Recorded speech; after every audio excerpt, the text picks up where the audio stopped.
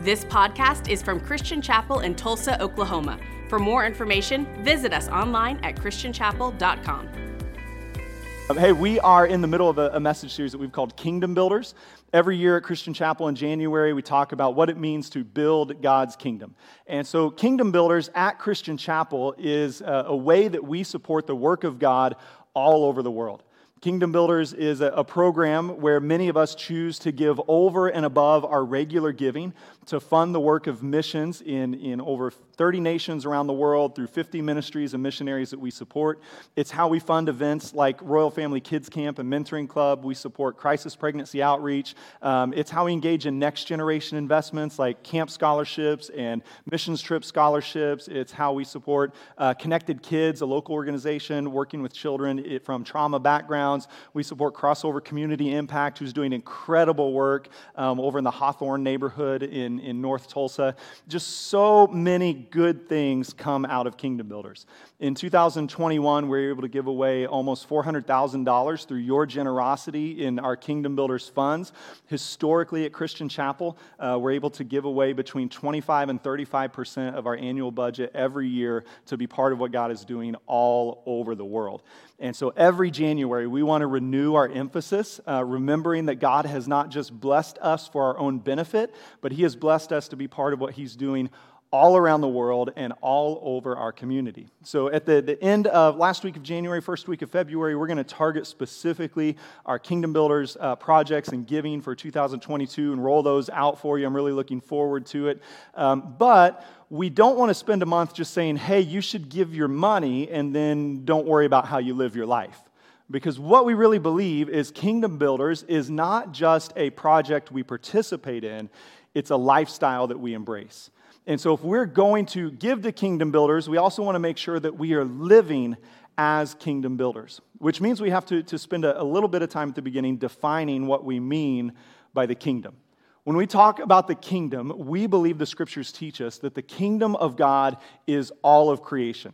That everywhere the Spirit of God is present, He is at work and the kingdom exists. Now, because of sin, we don't always recognize that the kingdom is present or that we have a part in it.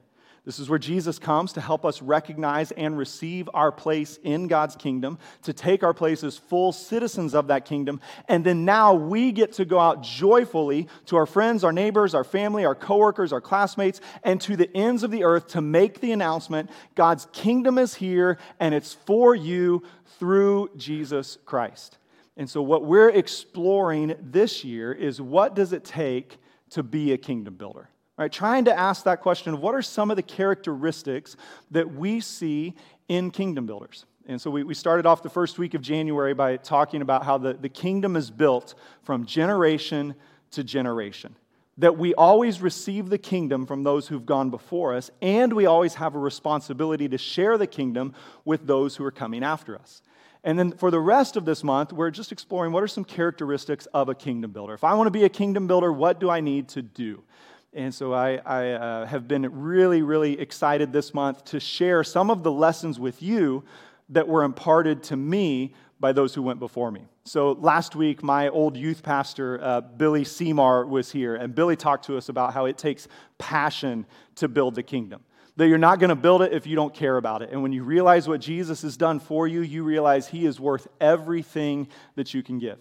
Today, we're going to talk about how kingdom builders love people. And you can't build the kingdom without building relationships. And I'm going to invite my former boss and pastor here at Christian Chapel, Greg Davis, is going to come at the end and do a little question and answer with me about what it means to love people. Next week, we're going to talk about how kingdom builders are people who work hard. And I've invited my dad to come back.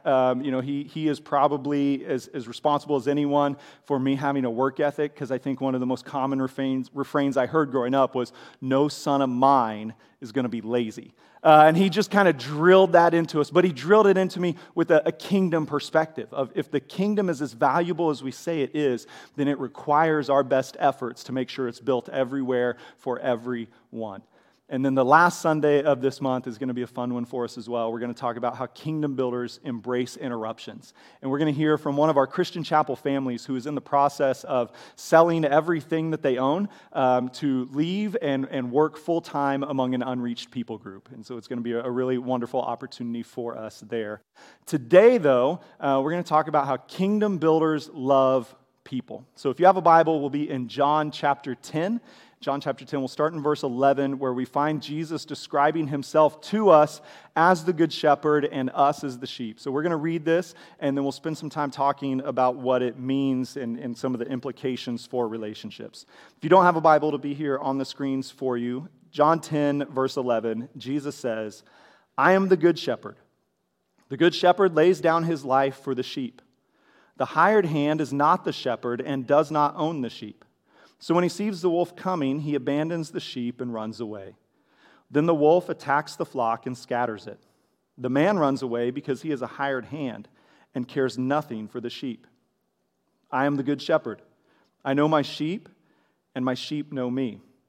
Just as the Father knows me, and I know the Father, and I lay down my life for the sheep.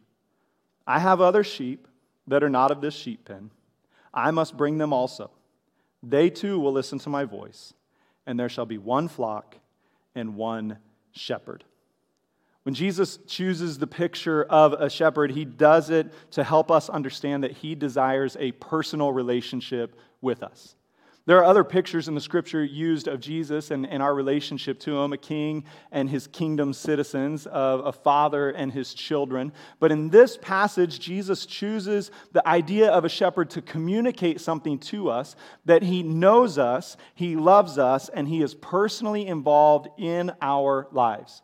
He cares for us, he guards against those who would try to attack us, and he is willing to lay down his life so that we have the ability to hear his voice and to be one with him as he is one with the Father. Really, what is being said here is that kingdom builders are relationship builders. The idea of a shepherd and his sheep is a relational one. For Jesus, it's not just anybody with a farming, livestock type background. So my grandpa owned a farm out in western Oklahoma, and he ran cattle for my whole life. It was not a personal relationship, right? He was raising hamburgers. That was we did not, like, I remember as a little kid being like, "Grandpa, what's that one's name?" And he would be like, "For sale." There was no attachment whatsoever to those cattle. And we would be like, "Can I pet one?" He'd be like, "You can try." But there was nothing there. That's not the picture Jesus is giving us here. The idea of a shepherd and a sheep, especially in first century Israel, was a much closer and more personal relationship. The shepherd spent a lot of time with the sheep. The shepherd got to know the sheep. If you want an idea of what it is, you can go back and read Psalm 23 and hear David's description of the Lord as our shepherd. It's a shepherd who watches over you by day and by night, a shepherd who leads you and guides you, a shepherd who tends to you when you're wounded, a shepherd who knows each one of his sheep, and if one is missing, he goes off after them. And so it's very much the picture of relationship that Jesus is giving us in John chapter 10. And if this is how he chooses to relate to us, then this should also define how we relate to each other. Which means, for us as followers of Jesus, the kingdom is not primarily about what we build, but it's about who we build. Right? So there's a temptation for churches, for Christian ministries, for Christians and pastors to engage in a lot of building. Right? Whether we're building physical buildings, or we're building programs, or we're building schools, or we're building hospitals, or children's homes, or summer camps, there's something in us that we love to build stuff that we can point and say, "We did that." And yet what we see all through the Scriptures is God's primary concern is never what we build with our hands, but who we are building with our lives. And so at Christian Chapel, we're the recipients of those who have gone before us and have built stuff. Right? The building we sit in was built by those who've gone before us. Many of the programs that we're engaged in, like Royal Family, were built by those who've gone before us. And we love those, and we're looking for opportunities to start new things and to build new things and to invest in new things. And yet, we want to remember All of these things we build are simply resources to build relationships with others. Every building is only as good as the people who fill it.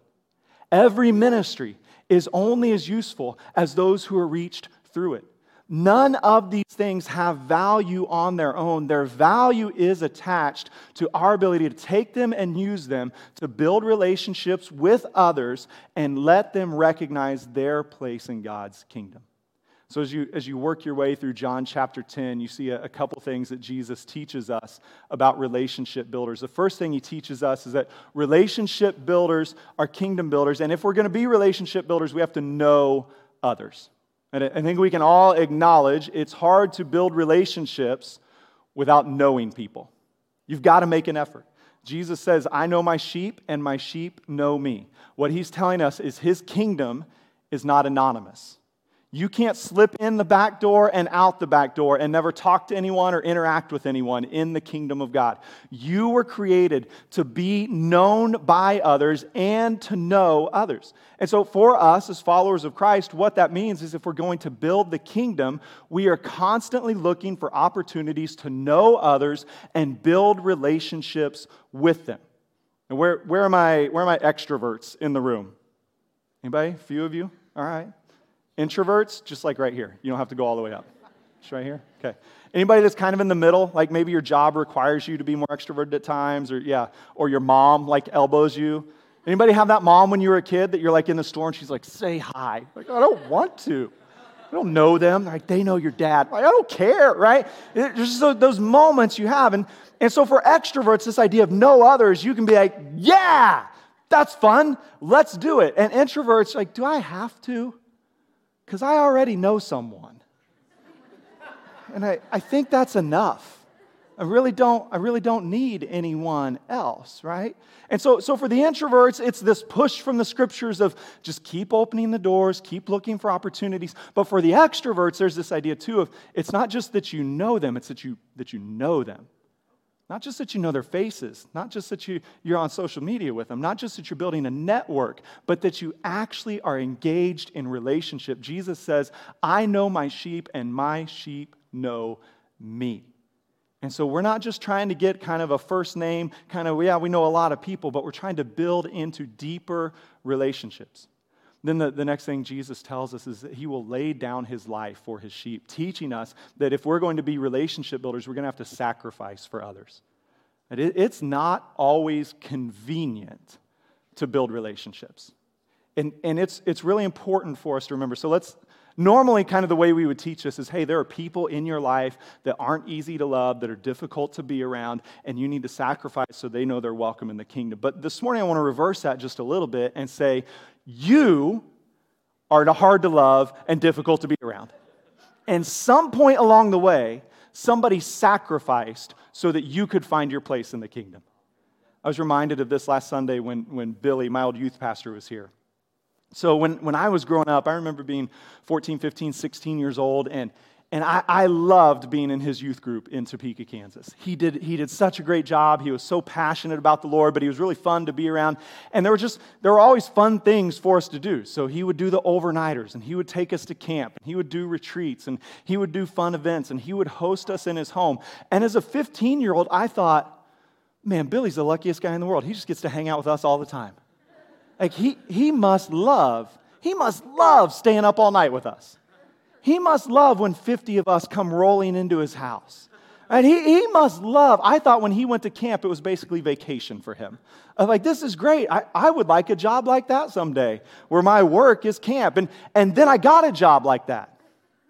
And I realized, as a youth pastor, I didn't like teenagers after midnight. I don't like anyone after midnight. Right? And it kind of made me think of, I wonder if Billy, and I remember as a youth pastor calling him at one point and being like, you know what? Thank you. I was a bum in a lot of ways. And my buddies were worse than me. And you welcomed us into your home. You let us hang around with your impressionable children. We taught them terrible things that no 5-year-old should ever know because we thought it was funny. Right? And he was gracious and he was kind. But what was he really doing? He was sacrificing his personal preferences for the sake of his calling so that we could find our place in the kingdom. And so when we say you got to sacrifice for others, it's not like you've always been a pleasure to be around. Someone sacrificed, Jesus sacrificed for you, and then there's been a lot of other believers who are sacrificed along the way so that you can find your place in the kingdom. And so when we say, let's sacrifice for others, we're not asking ourselves to do anything that hasn't been done for us. But we're just saying, yeah, you know what, it might not be easy, it might not be what I want, I might feel like I have all the friends I need and I don't want anymore. And yet, if God is putting people in my life and in my path, then I need to be willing to lay down my preferences, lay down my time, lay down my requirement that they do everything the way I want it done, and be willing to sacrifice so they can find their place in the kingdom. Jesus goes on to tell us in John chapter 10, he says, I have other sheep that are not of this sheep pen. Making the point to us that if we're going to be relationship builders, we have to be willing to expand for others. It's this idea of we have never reached max capacity in the kingdom of God. As long as there is one more person in your home, in your school, in your dorm, in your friend group, as long as there's one more person in our community, one more person in our state, in our nation, in the world, we are not done. The task continues. The job requirement is that this always expands. There's always room for one more. We're willing to be inconvenienced, and we're willing to go from where we are to where God calls us to be so that others can find their place in the kingdom. As you keep reading, Jesus says, then they will know my voice. Reminding us our job is not just to hear God's voice and tell other people what he says, but ultimately our job is to help others hear Jesus. When you're building relationships, you're not trying to build your platform, your network, your following. You're not trying to make disciples of yourself. You're not trying to build yourself up through your influence of others.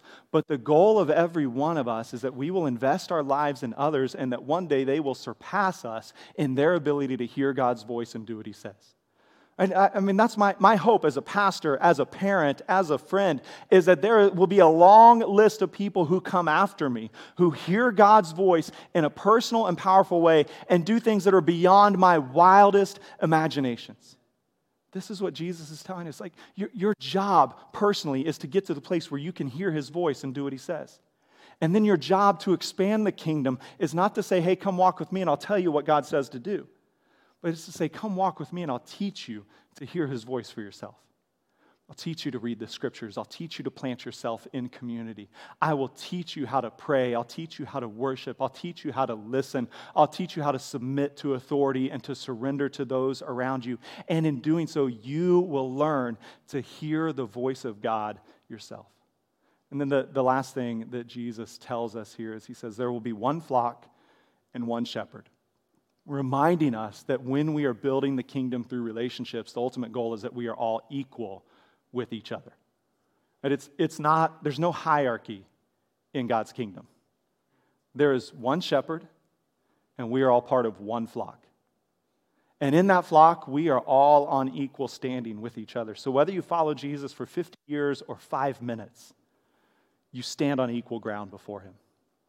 And what that means for us is, again, when we're looking to build relationships, it's not that we're trying to build more people underneath us to push us higher up a pyramid. It's we are trying to bring more people in to live shoulder to shoulder and side by side with us. We're not trying to build our authority. We're not trying to flex, I've been here before you, but we're just saying, hey, just come on. Come discover this new life that I have. Come find it with me. Come enjoy it with me. And that equality crosses every line of division that exists in the world today. It crosses race, it crosses ethnicity, it crosses nationality, it crosses language barriers, it crosses political barriers. It crosses economic and educational barriers. It crosses every way that we would, if you're vaccinated or unvaccinated, if you wear a mask, if you don't wear a mask, I don't care about any of it. If you're a Raiders fan, it still works for all of us all the time. And this, Jesus is telling us, hey, there's one flock and one shepherd. And just in case we don't get it, he is the good shepherd. It's not me, it's not you, it's not whoever you follow, it's not your favorite author, your favorite pastor or podcaster. Jesus is the shepherd under whom we all are equal.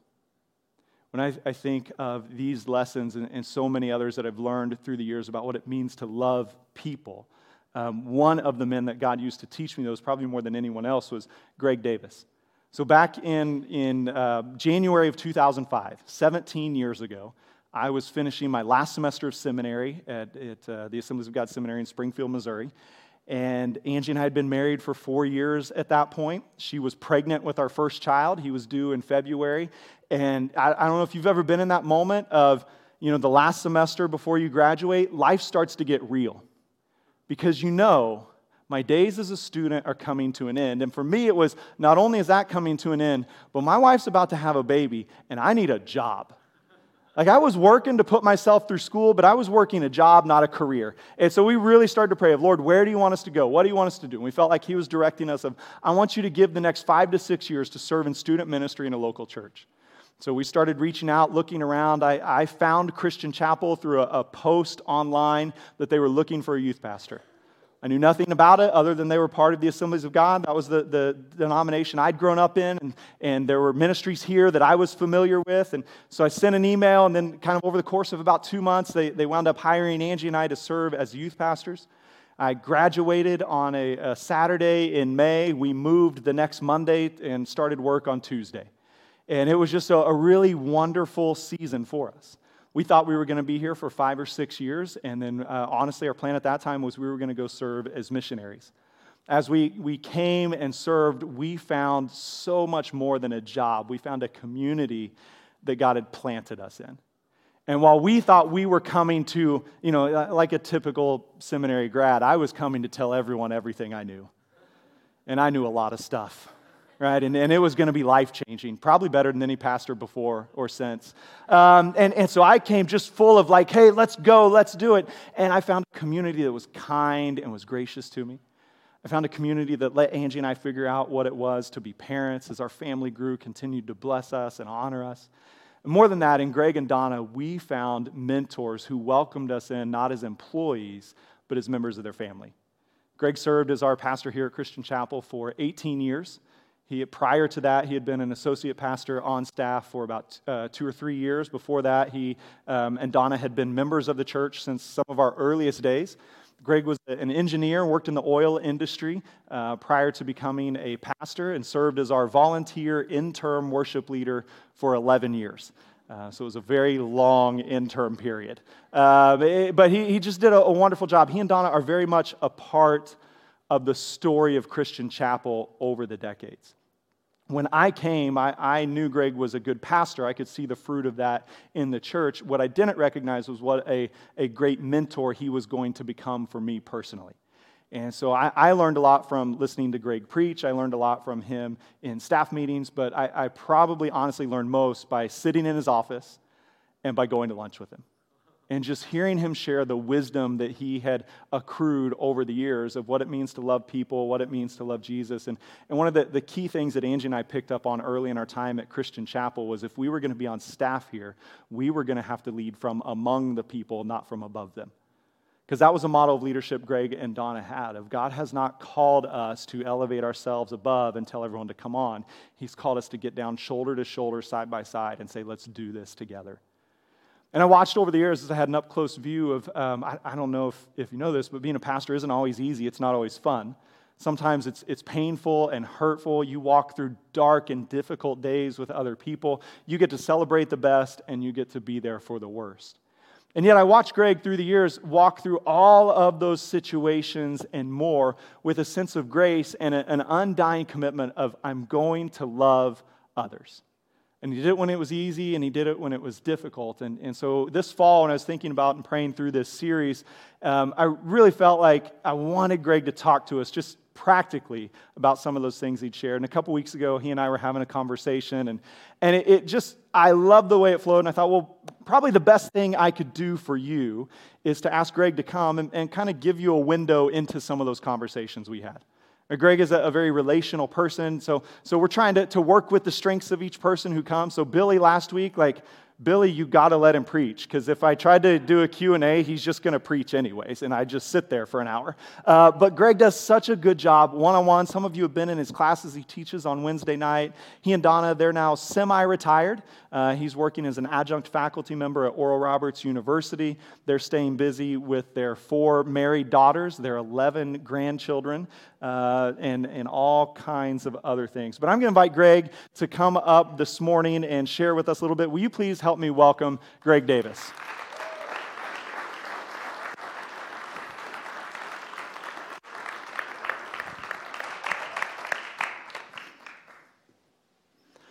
Thank you. Thank you, Chris. Yep. So Greg, tell us a little bit just about, from my perspective when I came here, I thought, oh, Greg's always loved people. It's easy for him.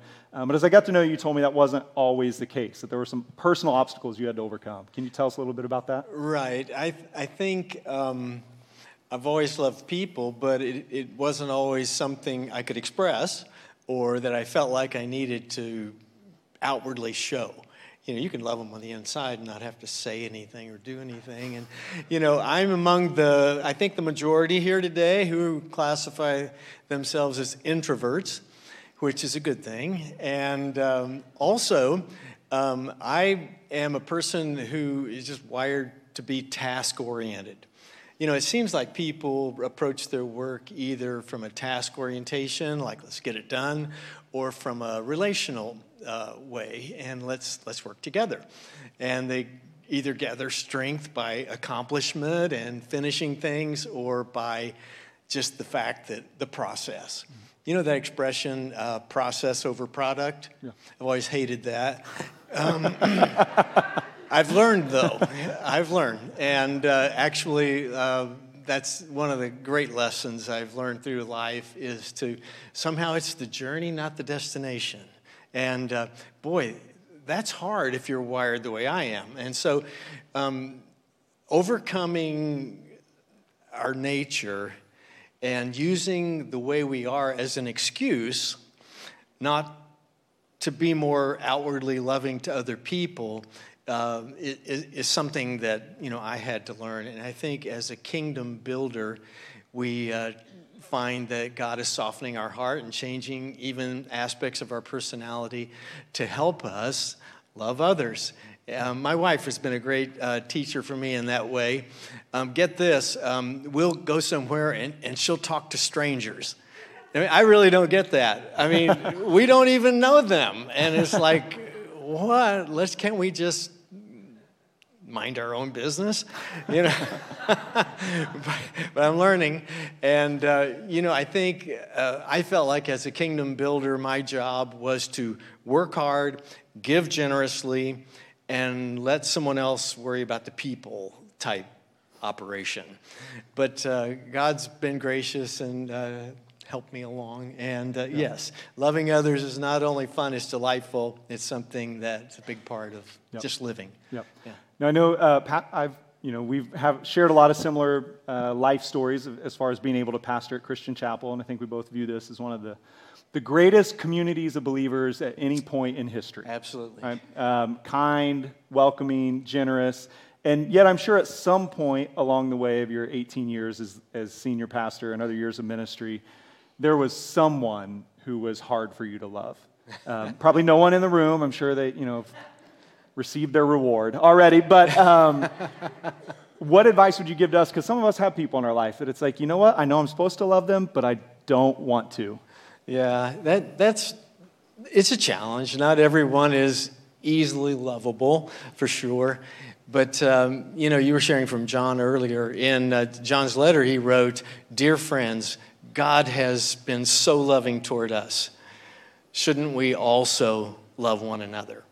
And, for a logical thinker, it's just like, it just makes sense that how else can we be? God has loved us so extravagantly. Can't we just love others? And I think that starts in the local church. I think that where we learn to love people who are hard to love or different from us is just within the congregation. Paul gave us a beautiful, beautiful illustration in 1 Corinthians 12 about the body of Christ and the many different members who are all so different. And even that line that says, those that seem to be weaker are indispensable. Wow. I mean, this is something we have to come to see, that those who seem to be weaker, and we can look around the room or in any group we're a part of and kind of figure where we fit in, right? How we kind of rank among the folks that are there, and some seem to be weaker. And Paul writes, they're indispensable. And those we think are less honorable, we treat with special honor. Wow. I mean, that just challenges me, and I think all of us, that, yeah, we have to break down barriers and go to people that are unlovable or unpopular or not attractive in one way or another, or just different than we are, and love them. And in the church, I think, is where we learn to do that and start to do that. Absolutely. I remember you teaching me that as a youth pastor a couple times, where there would, and Greg was always mature and kind. I was always immature and unkind, because I was young. We'll blame it on that. Okay. But I remember a time or two where Greg would say, hey, there's this need, and I need you to go make this visit. Like this, maybe it's a teenager I heard that mom or dad is sick. And I remember once or twice protesting but I don't like them. And and I normally, it was justified because they had done something rude or said something mean or questioned my unquestionable judgment as a 24-year-old. And I remember Greg telling me gently but directly that really doesn't matter.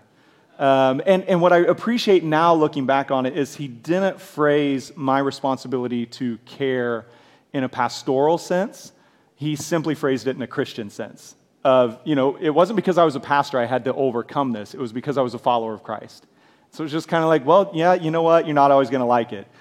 Just go do it. Yeah. And I really appreciated that, and probably still need it on occasion. So. Me too. So it's one thing then to kind of overcome that. Maybe personally there's some things where we don't like each other, get along. But one of the things that I noticed when Angie and I came, so we came in 2005, which is still very much in that post-9/11 world. Which was very polarized, very divisive. We had nationally kind of clear enemies of who we were supposed to hate and how we were supposed to view them. And one of the things that we appreciated coming to Christian Chapel was when you were making this missions emphasis each January, you were constantly pushing us to overcome the prejudice, the division of culture, and to recognize that Christ died for everyone, even our enemies. And so kind of what advice would you give to us today about how do we love those that maybe it's some intrinsic thing we need to deal with, of there's people from certain backgrounds or parts of the world, or how do we overcome that and still love those who everyone else says we're okay to hate? Yeah, that's pretty hard. I think there are so many different situations around the world, and we see a lot of evil in some parts of the world where people are being horribly mistreated or neglected in one way or another. And it's hard, not because we hate the experience of those that are downtrodden. We hate the people that are causing them to be that way. It's just pretty difficult. I grew up in my age.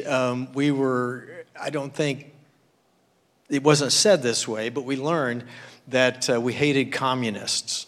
Okay, why? Because communists hated God, and because they kept people from worshiping God. Therefore, A plus B, then we hate them, and that was a lesson to overcome, and I really overcame that, I think, by listening to missionaries who were sneaking in behind the Iron Curtain and finding this underground church and finding that the Spirit of God was working there in a communist country. Is this even possible?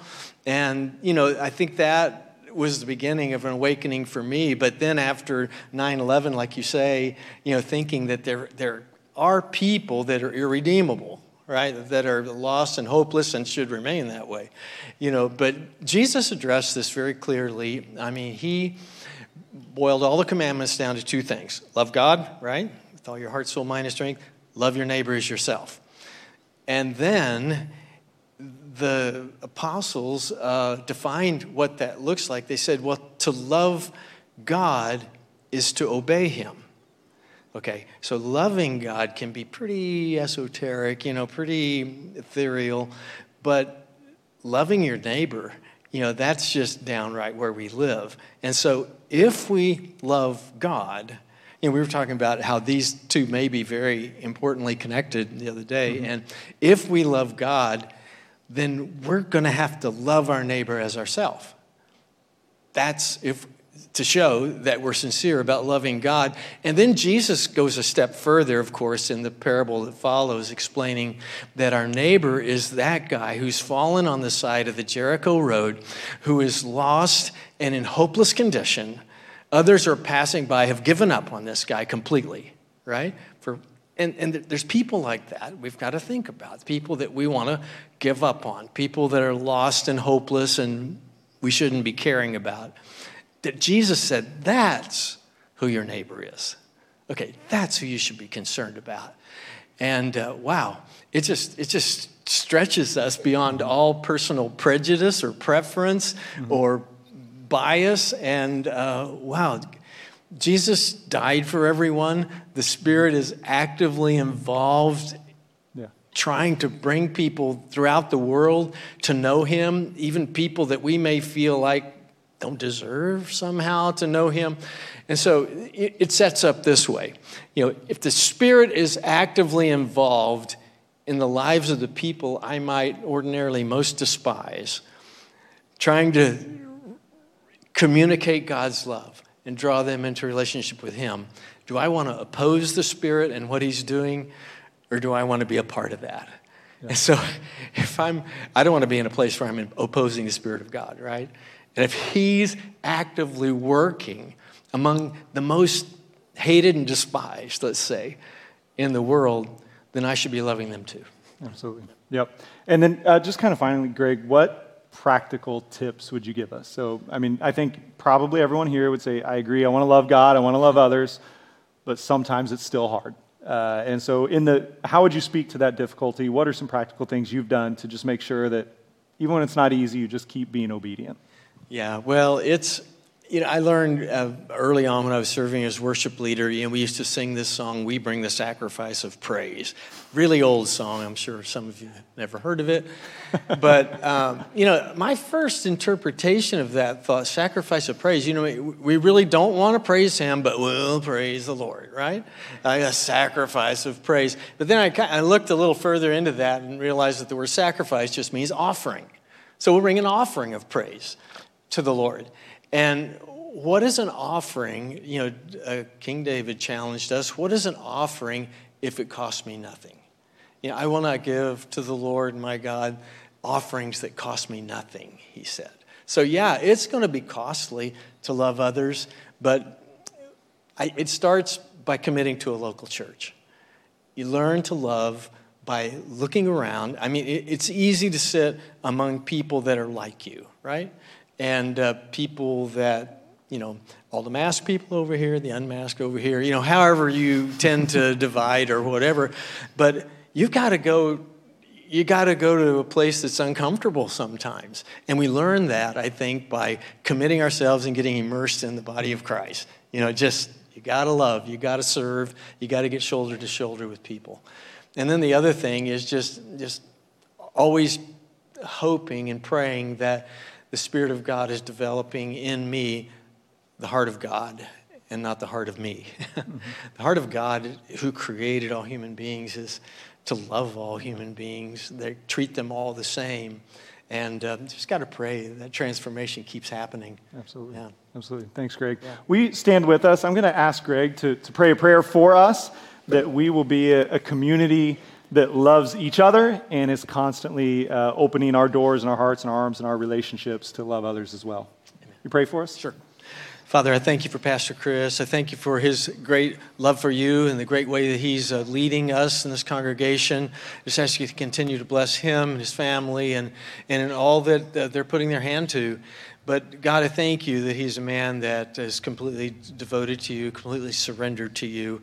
And let me be the same way, surrendered to you, devoted completely to you, loving you with all my heart, soul, mind, and strength, so that I can be in a position to love my neighbor as myself. Do that change in my heart, Lord. Make my heart like your heart. Let me see through your eyes, lost and hurting people, the guy fallen at the side of the Jericho road. Let me see like you do, and let me love like you do. It has changed my heart, God, to be more like you. I pray in Jesus' name. Amen. Amen. Amen. Thanks, Greg. We appreciate you. Love you. Love you too. You help me honor Greg, not just for today, but for a lifetime of faithful service to us. We're very grateful for him. Before we dismiss today, the band's going to lead us in a final song. If you'd like someone to join with you in some personal prayers, maybe it's to say yes to Jesus, to begin that relationship with him. Maybe it's just it's hard for you to love other people, and that's okay. Welcome to the club. But it's what we're called to do. But if you've got that need or any other need in your life this morning, if you'll head out the back doors and to your left, our prayer team is waiting for you in the prayer room to join you in some personal and powerful prayers. If you're online, you can do that at christianchapel.com/prayer. The rest of us, we're going to sing this song as a reminder of how we respond to the greatness of God in our lives and the way He's revealed His love to us. Thanks for listening to this podcast from Christian Chapel. For more information, visit us online at christianchapel.com.